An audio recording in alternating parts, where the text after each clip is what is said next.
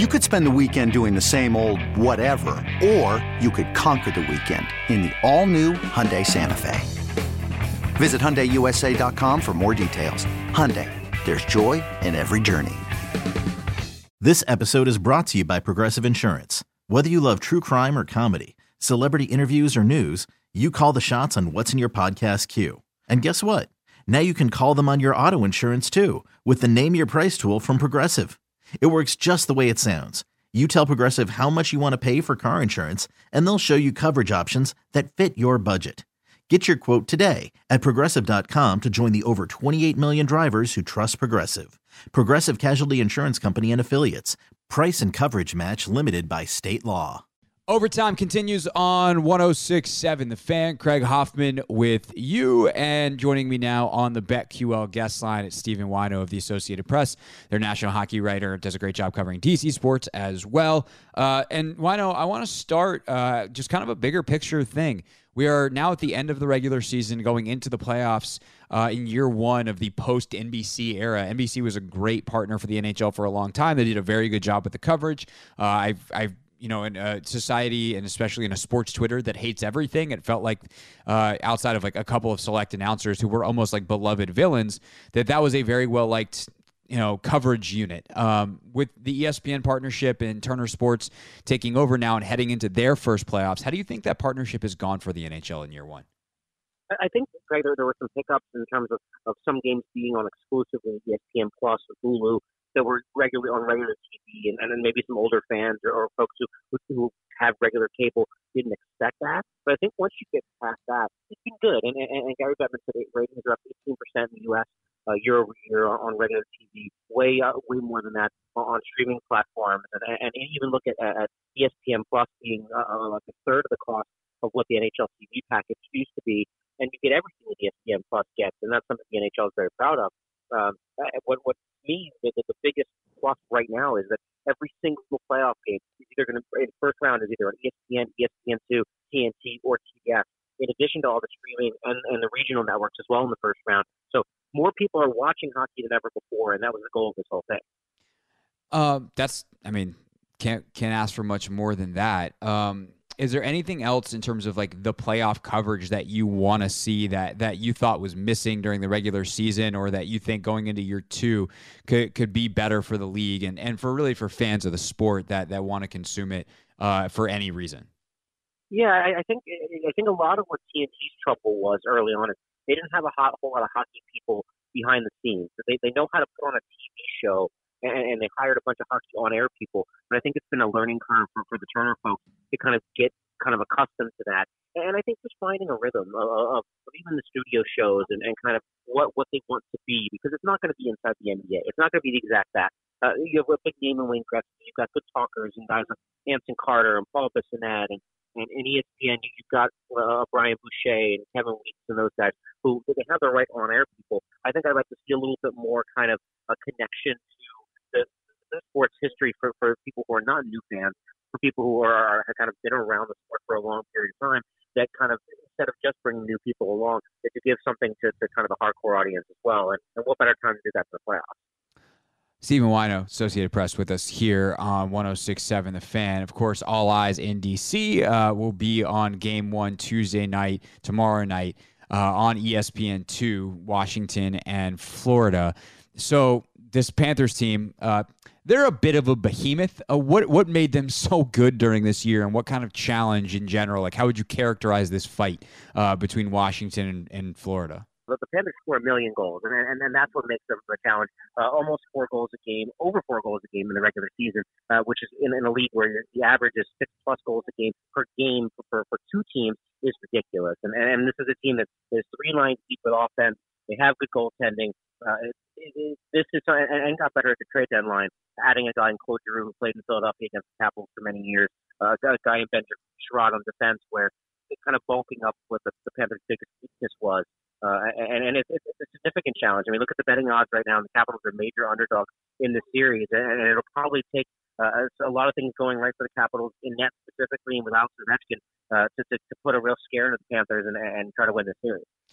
The Caps were on a great run towards the end of the regular season. I was filling in for Reese on 980. I had Ben Raby on. I asked him how they were playing or what was going so right, yada yada, and then they didn't win again. So I just would like to apologize to all the Capitals fans, but also yikes, they closed on that 4-game skid to close the regular season. What went wrong for them there, and how much of that is just kind of resting up for the playoffs they had clinched, and do you feel confident that they can at least play their best, even, and then obviously we see if that's good enough to compete with this Panthers team that you just described?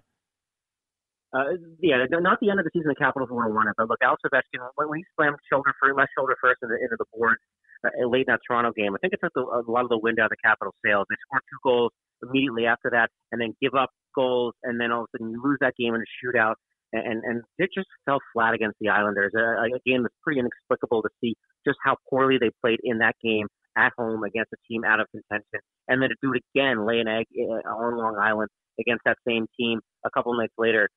Kind of deflating to see that from a team with something to play for, but it wasn't like they were playing to get into the playoffs. They were playing for seeding, and just judging from talking to these guys for the last few days, they don't feel like they're overmatched against the Florida Panthers. Alex Ovechkin is back. He's going to play in game 1.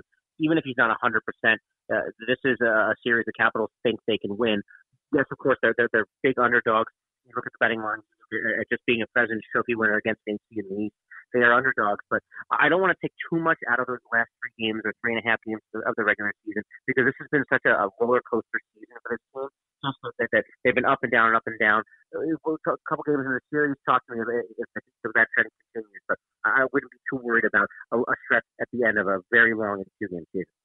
Yeah, definitely. Ovechkin officially listed as day-to-day, but he was on the ice Saturday for practice and continues to be on track to play. The question is, what kind of Alex Ovechkin do you get? One, what's the injury concern of is he going to be limited? And 2, do you think with, he had enough this season and has enough time here practicing that he'll have his wind basically to be able to play a full complement of minutes?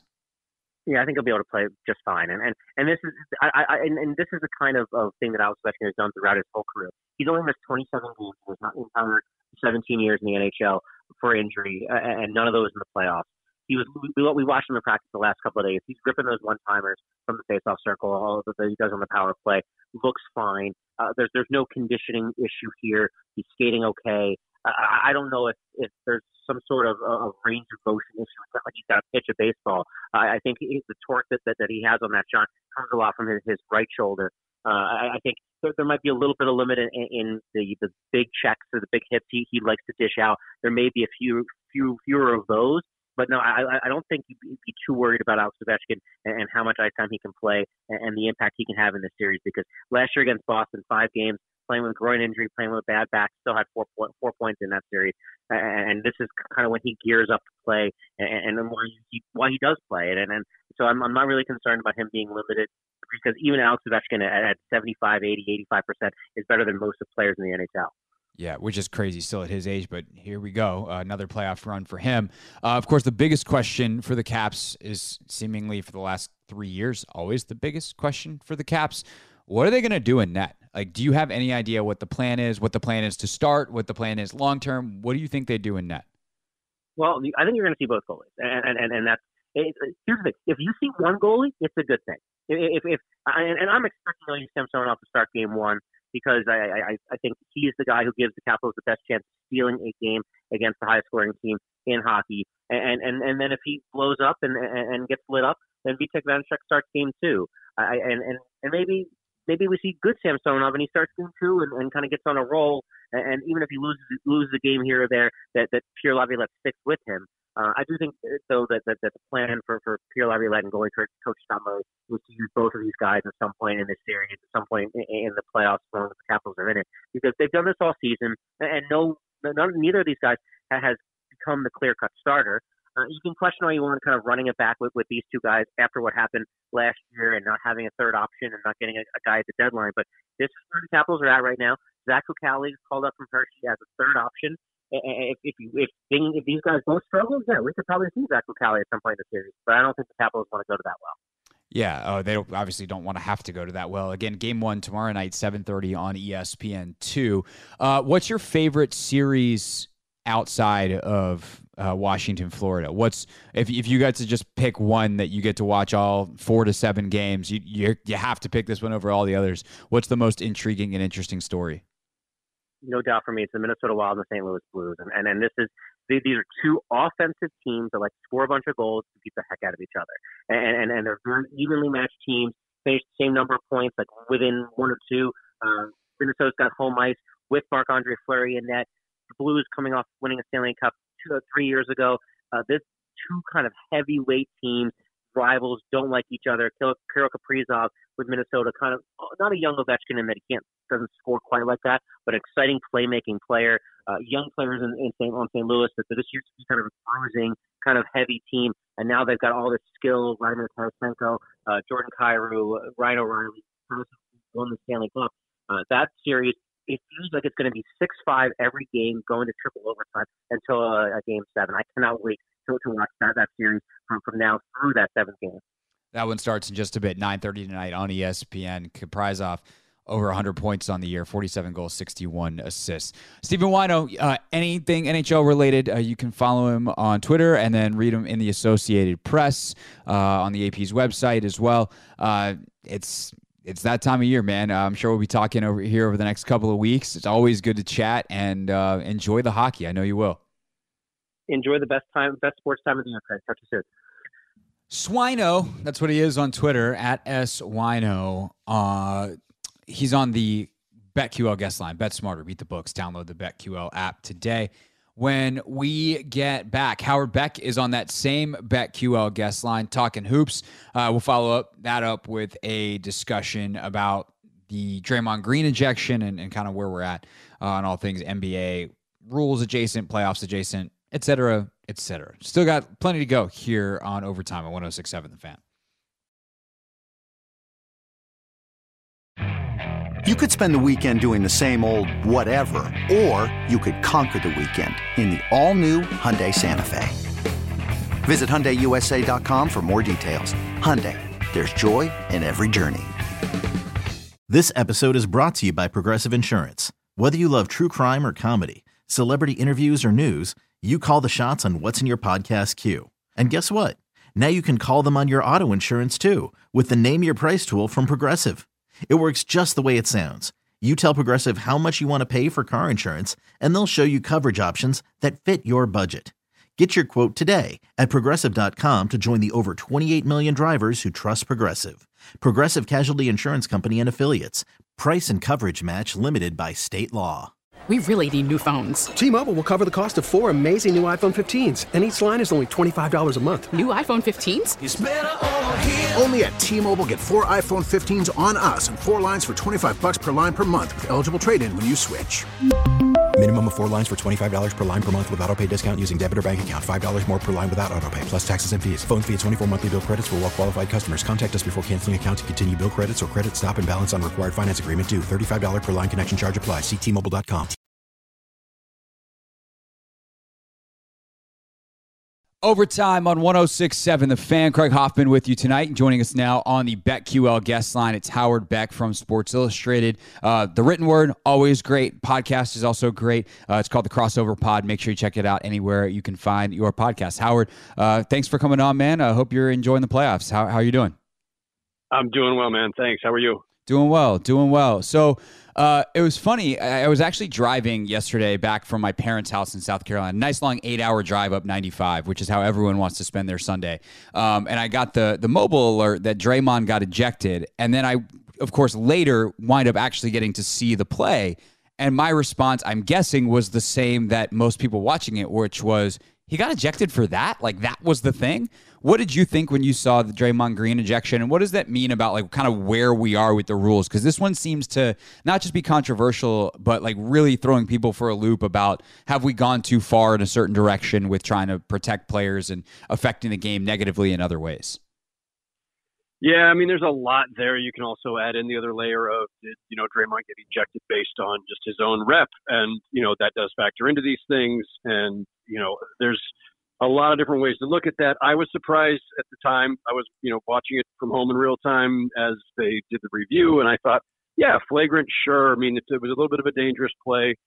But you could see, he didn't look like he was trying to yank him down by his jersey. His hand got caught, and then he was trying to brace Brandon Clark's fall. And so I thought flagrant 1 was the likely outcome. And when they went back to look a second time and they went to the flagrant 2, or before they even announced the flagrant 2, Draymond's starting to dance around the court, egging on the crowd, and you're thinking, oh my gosh, he already knows what the outcome is. And he's doing that thing where he kind of revels in it and playing the part of the villain and taunting the road crowd, or maybe trying to fire up his teammates, whatever it was.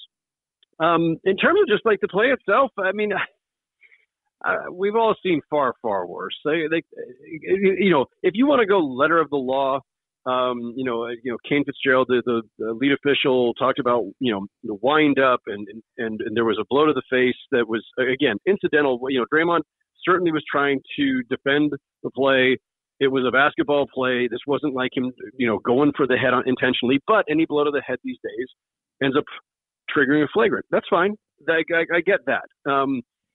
But flagrant 2, it seemed like they were just adding it all up. Like, well, there was this, then there was this, then there was this. Then he snagged his jersey, then he fell hard, and they just compounded it all and said flagrant 2. I don't think any single piece of that warranted a flagrant 2 and an ejection, especially in a playoff game. In first half of the game, like, are they already thinking ahead to, we don't want this to escalate? I mean, even that part is kind of a stretch, because like the Grizzlies didn't react in real time, like, oh my gosh, you just, this was a dirty play or something. Like, there was no physical emotional reaction from the Grizzlies themselves to like go after Draymond or shove him. Like, this didn't spark anything. So it's not even a situation where you're looking to control the game and the atmosphere, where you're worried about things getting out of hand. So to me, it just felt like an extreme overreaction. I don't want to say extreme overreaction, an overreaction by the referees. And it'll get reviewed. Every flagrant gets reviewed by the league office. And sometimes things get upgraded, downgraded. Being that it's Draymond, it probably won't get downgraded, but I think the league would be totally justified in downgrading that from a flagrant 2 to a flagrant 1. And that matters partially for the amount of the fine that you pay, but it matters more because, of course, you accrue points for flagrant fouls in the playoffs. And if a second flagrant foul in the playoffs now would trigger an automatic suspension, 1-game suspension for Draymond Green. And, now we're back in, 2016 all over again. So, it's certainly a concern for the Warriors. I'm sure they'll be lobbying hard to get that thing downgraded. For sure. And so let me ask you this then. And I think there's too many games to do this in the regular season, but if the league can review it and there's one game happening at a time, like, what's the person whose job it is to review it during this game that they can't be available? They're talking to Secaucus. They're talking to the league office, and they have that massive replay center. They're talking to people, they being the game officials, Kane Fitzgerald, et cetera, already. Why can't they make that ruling in the moment? Because let's say it does get downgraded, and it's fine, I guess, quote unquote, because the Warriors won. But like, if I was the Warriors and I lost by a point because, in part, Draymond Green got ejected on a wrong call, which is what a review and downgrade would suggest, I'd be pretty upset. That's a big deal. So why can't they have that review process in real time? And what is the communication that happens between the on-court officials and Secaucus? So with flagrants and technicals, the crew on the court has complete jurisdiction. So they're on the headphones, they're watching the replay.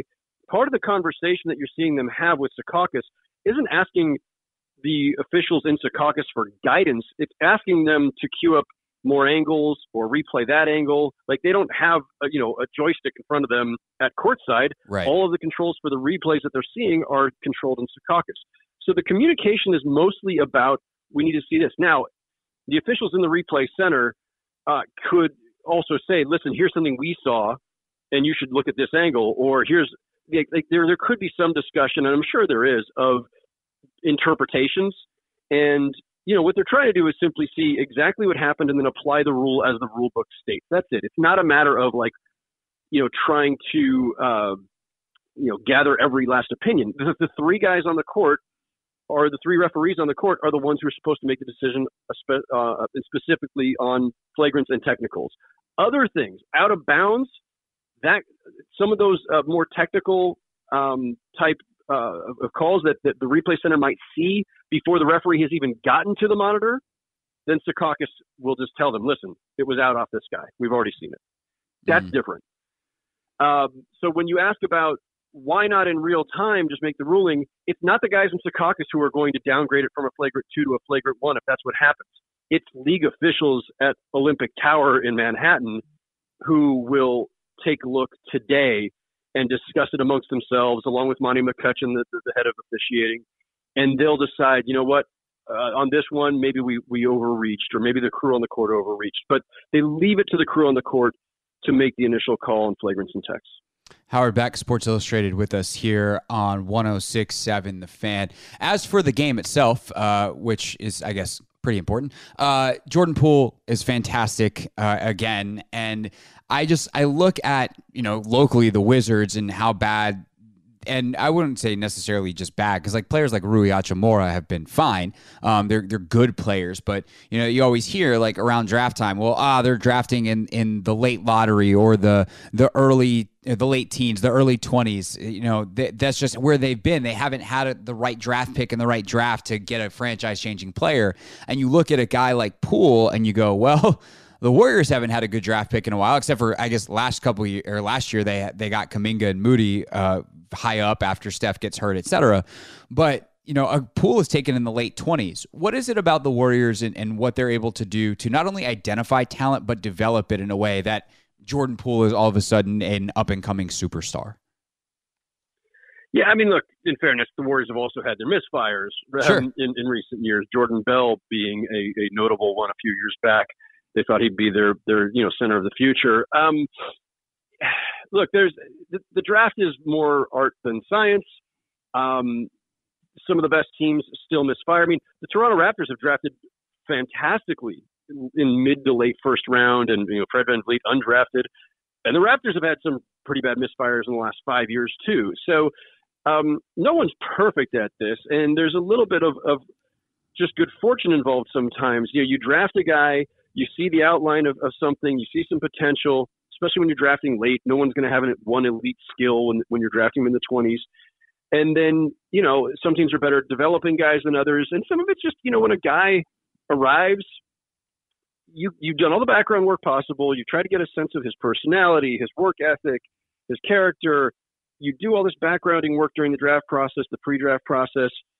And sometimes you think, a guy shows up and turns out the guy you thought had a great drive is actually, shows up as kind of lazy. And then somebody you thought, we think he's going to work hard, but we're not sure, comes in and all of a sudden, becomes your hardest worker. Or you just like, there's all these things. Like you're drafting these guys at 19, 20, 21 years old, and there's just no telling what their trajectory might be then. So you're trying to make your best stab at it in terms of, we like his body type, we like his skill set, we like his character, we like his work ethic, all the things that you think and sometimes it works out and sometimes it doesn't. Right. And I think in Jordan Poole's case, look, they saw a guy who had a certain makeup and skill set that they thought could be useful but needed work.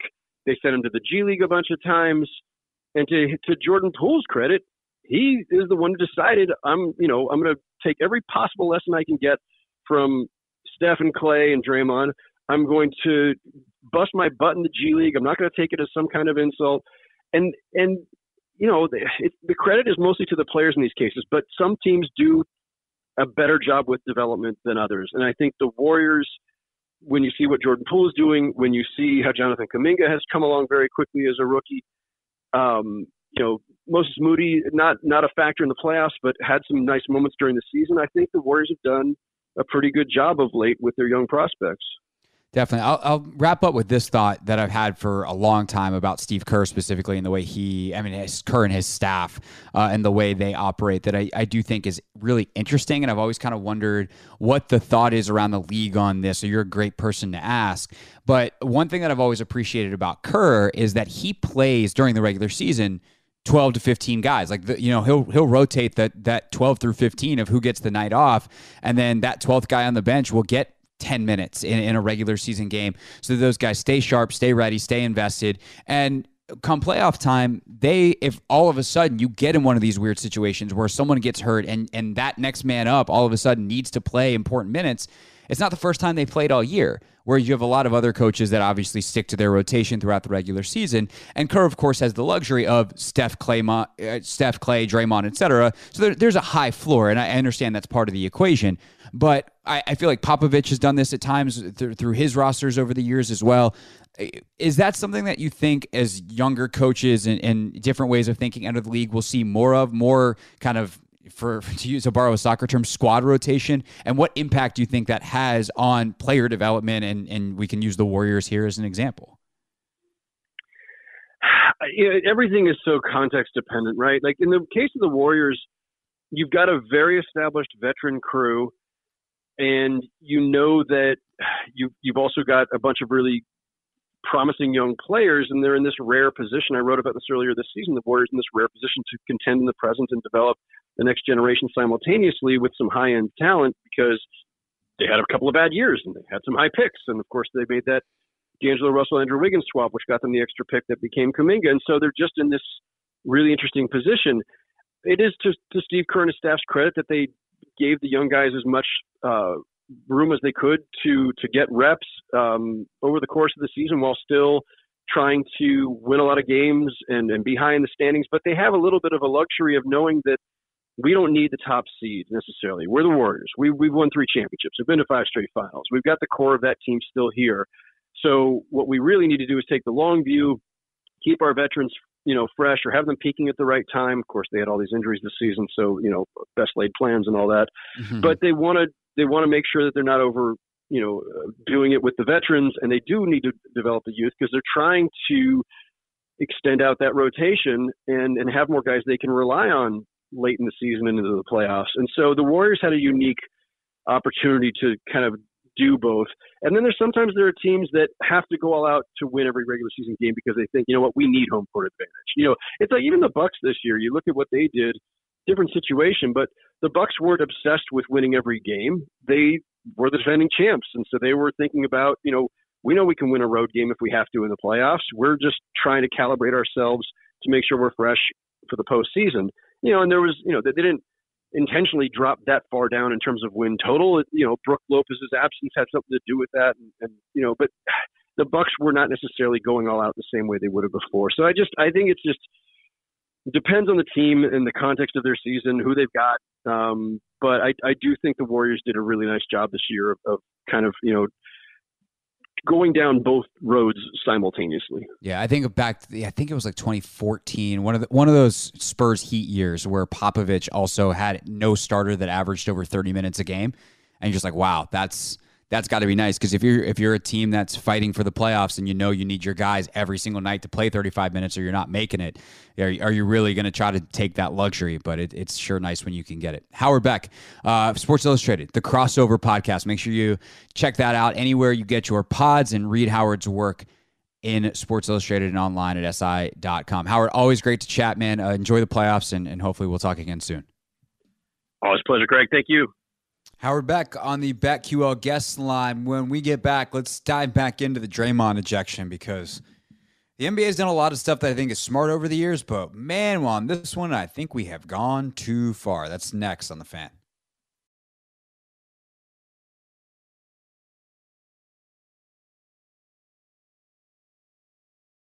I am dumb enough to think that it would not even be a flagrant one, that, the playoffs are a little tougher and not as soft as the regular season, and that, you can bump a little more and you get away with a little more, I think tonight was probably a reputation thing more so than a hard foul. By definition, if we go through the definition of a flagrant 2 foul, I'm not sure that play would quite be the definition of a flagrant foul. I'm not sure it would meet that criteria. Draymond Green on his podcast, his own post-game press conference almost, last night after he got ejected. The Warriors do win Game 1 against Memphis, 117-116, but as we've watched the NBA's officiating as we watch the NBA's officiating evolve, I guess, over the years, I think it's really mostly been good. And I think that you have a lot of people that complain about, oh, well, in the 1980s, that would just be a common foul. And now it's a flagrant. Like, flagrant didn't even exist. And to those people, it's like, yeah, remember when Michael Jordan got literally beat up out of the playoffs? Like, was that good? We're saying that was a good thing. Like, we praise those Piston teams, but that wasn't good. When Kevin McHale clotheslined Kurt Rambis, that wasn't good. That's not basketball. That's just toxic masculinity, violence, BS that just gets glorified and is not remotely in the spirit of the sport, of the game, nor of being a decent human being. What Draymond Green did was fine. And it's garbage that it was called a flagrant 2. And the fact that we've gone this far is problematic because at the end of the day, a defender needs to be able to do their job. The whole point of updating and changing these rules is to get to the root of the spirit of the game. Basketball is a beautiful flowing game where there is contact, there is physicality, there is, again, in that physicality, a potential to be dominant with that physicality. Watching Shaquille O'Neal in its own way was beautiful. Watching Joel Embiid or watching Giannis Antetokounmpo in its own way is beautiful. In a different way than watching Steph Curry is beautiful and enjoyable. But at the end of the day,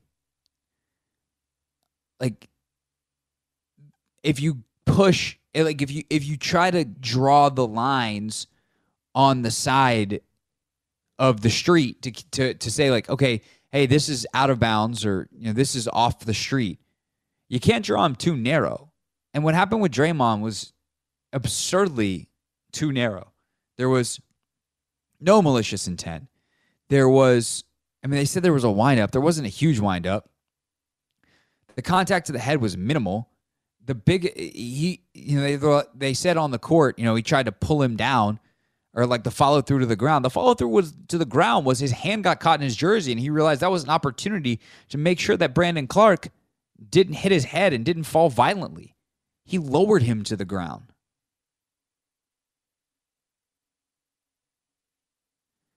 And there's a lot of stuff from protecting shooters and what happened with Kawhi a couple years ago to,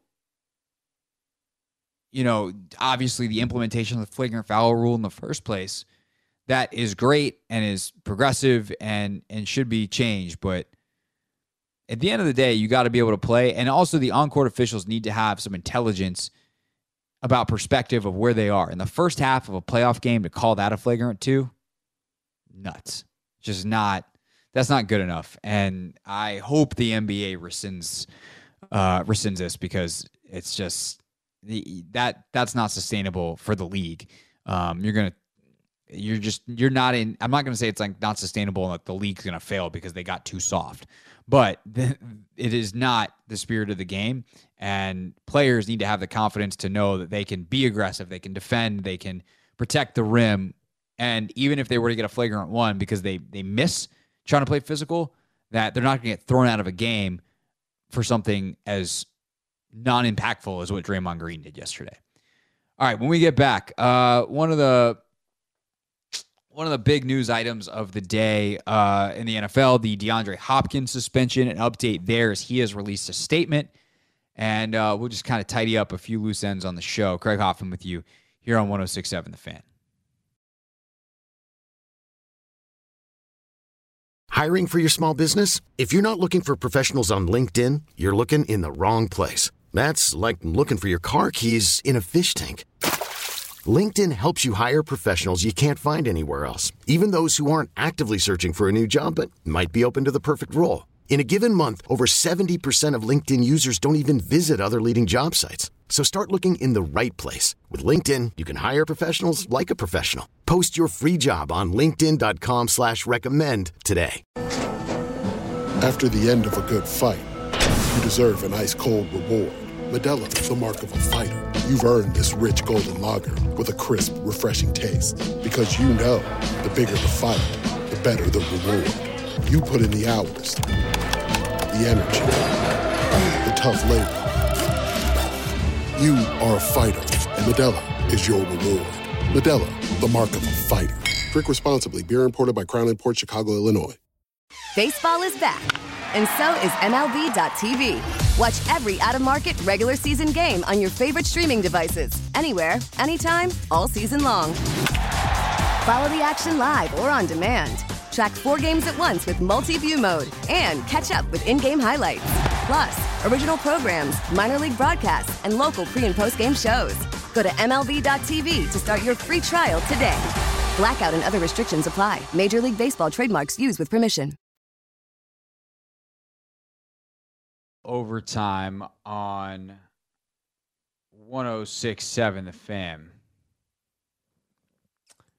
Lots of stuff going on throughout the world of sports right now. Game 1 NBA Eastern Conference semifinals. Miami's up 100-85 on Philadelphia with less than 2 minutes to go. Of course, Philadelphia is without Joel Embiid. They get a big-time performance from Tobias Harris tonight, but not nearly enough. 27 points for Harris on 11 of 18 shooting. Also has 6 rebounds in the game. But James Harden just 16 points, 9 rebounds, 5 assists, 5 turnovers. Tyrese Maxey, 19 points on 6 of 15 shooting. It's 2 assists. He's got 2 turnovers as well. So rough game 1 for Philly without Embiid. Meanwhile, for Miami, Bam Adebayo's got 24, fully taking advantage of the fact that Embiid's not there. And Tyler Hero, a big night off the bench, 25 points, 5 assists. Went 4 of 6 from 3-point range. So Miami goes up 1-0 in that series. Of course, the best of 7. Dallas and Phoenix have game 1 tonight. That game in Phoenix with Devin Booker back. Meanwhile, let's get you some score updates from around Major League Baseball. Don't do this often, but hey, got 10 minutes left in the show. 5 minutes really left in the show. And with the Nats off tonight, here is what else is going on around Major League Baseball. Then we'll have you that update for you on DeAndre Hopkins on the news of the day. Arizona up 5-4 on Florida in the bottom of the 8th. Twins up 2-1 on the Orioles. Yankees and Blue Jays tied at 2, top 9. Braves, Mets 3-2, top 8.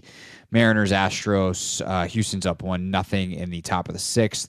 Rays up 1-0 in Oakland on the bottom of the 1st. Finals tonight, St. Louis beats KC 1-0, and the White Sox beat the Angels 3-0. Nats back in action tomorrow night as they open a series right here on 106. I believe tomorrow's game, tomorrow's Tuesday. Tomorrow's game will be over on the Team 980 as the Nats start their series against the Rockies, of course, because you have the NHL playoffs going, including game 1 tomorrow night.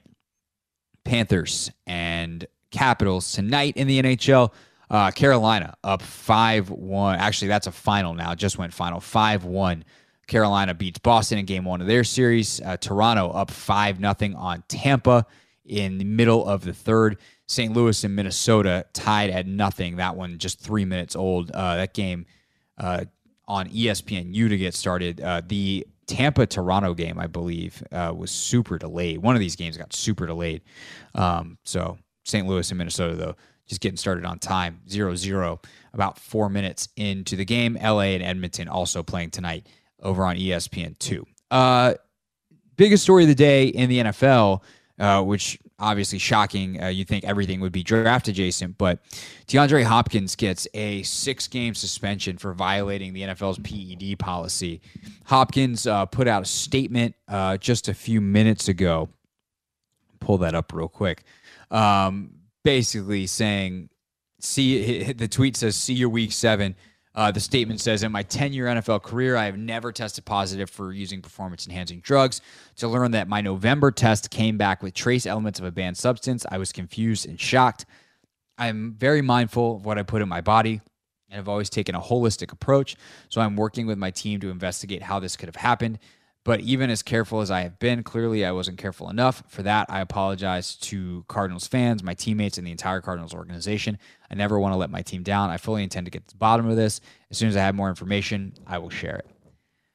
Playing in the NFL is really hard, and the amount of maintenance you have to do on your body is immense in terms of not just the working out and all that kind of stuff, but the fueling that you have to have and the maintenance that you have to do to get the massages and the mobility work. And maybe you have a chiropractor, maybe you have you definitely should have a physical therapist, and the dry needling and the cupping and all of these things that you do to just move the needle to the point that you can play each and every week in a 17-game season. That is absolutely grueling. Now, of course, over those 18 weeks, and that's after a, say, 6-week training camp where you just beat your body up.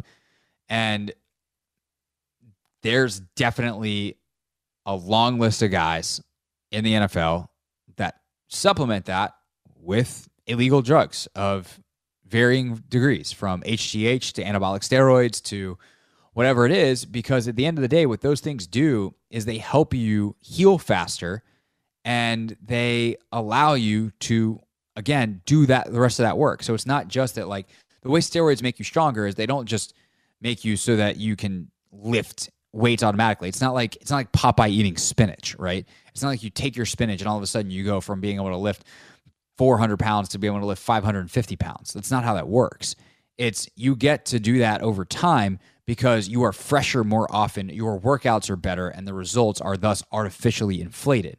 You still have to do the work. And because science is so advanced now, there's definitely guys who are doing that stuff and know exactly how to time it so that they're never going to have it in their system during a testing window. It's just, unfortunately or fortunately, depending on how you want to look at it, I mean, it's their health that they're playing these games with. And unfortunately, because these drugs are so frowned upon, there's not as much research as there should be on them. They make these decisions. But at the end of the day, they also know the consequences. And so whether DeAndre Hopkins is telling the truth or not, these things are happening far more than I think people know. And whether he screwed up a program that shouldn't have had it in his system during a testing window, or whether he is telling the truth and that whether it's a vitamin supplement or a protein or whatever that he took somehow had traces of these elements in him, and it from either a bad batch, in which case that company's in a lot of trouble, or from just not being careful enough. These are the risks you run when you take a beyond a simple approach. I do think it's kind of funny that it says holistic. That would mean completely all natural. But at the end of the day, DeAndre Hopkins suspended 6 games, as he tweeted out. See you week 7. Great job, Donald, running the board. Thanks to all of our guests for joining us. If you missed anything, rewind on the Odyssey app. I'm Craig Hoffman. That was Overtime on 106.7 The Fan. Okay, picture this. It's Friday afternoon when a thought hits you. I can spend another weekend doing the same old whatever, or I can hop into my all-new Hyundai Santa Fe and hit the road.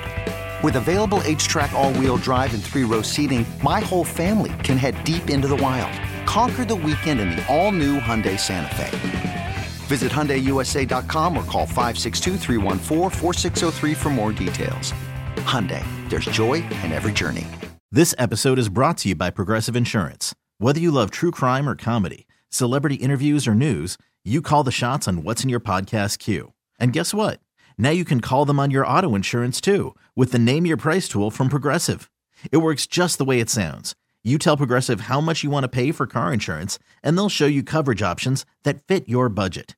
Get your quote today at Progressive.com to join the over 28 million drivers who trust Progressive. Progressive Casualty Insurance Company and Affiliates. Price and coverage match limited by state law.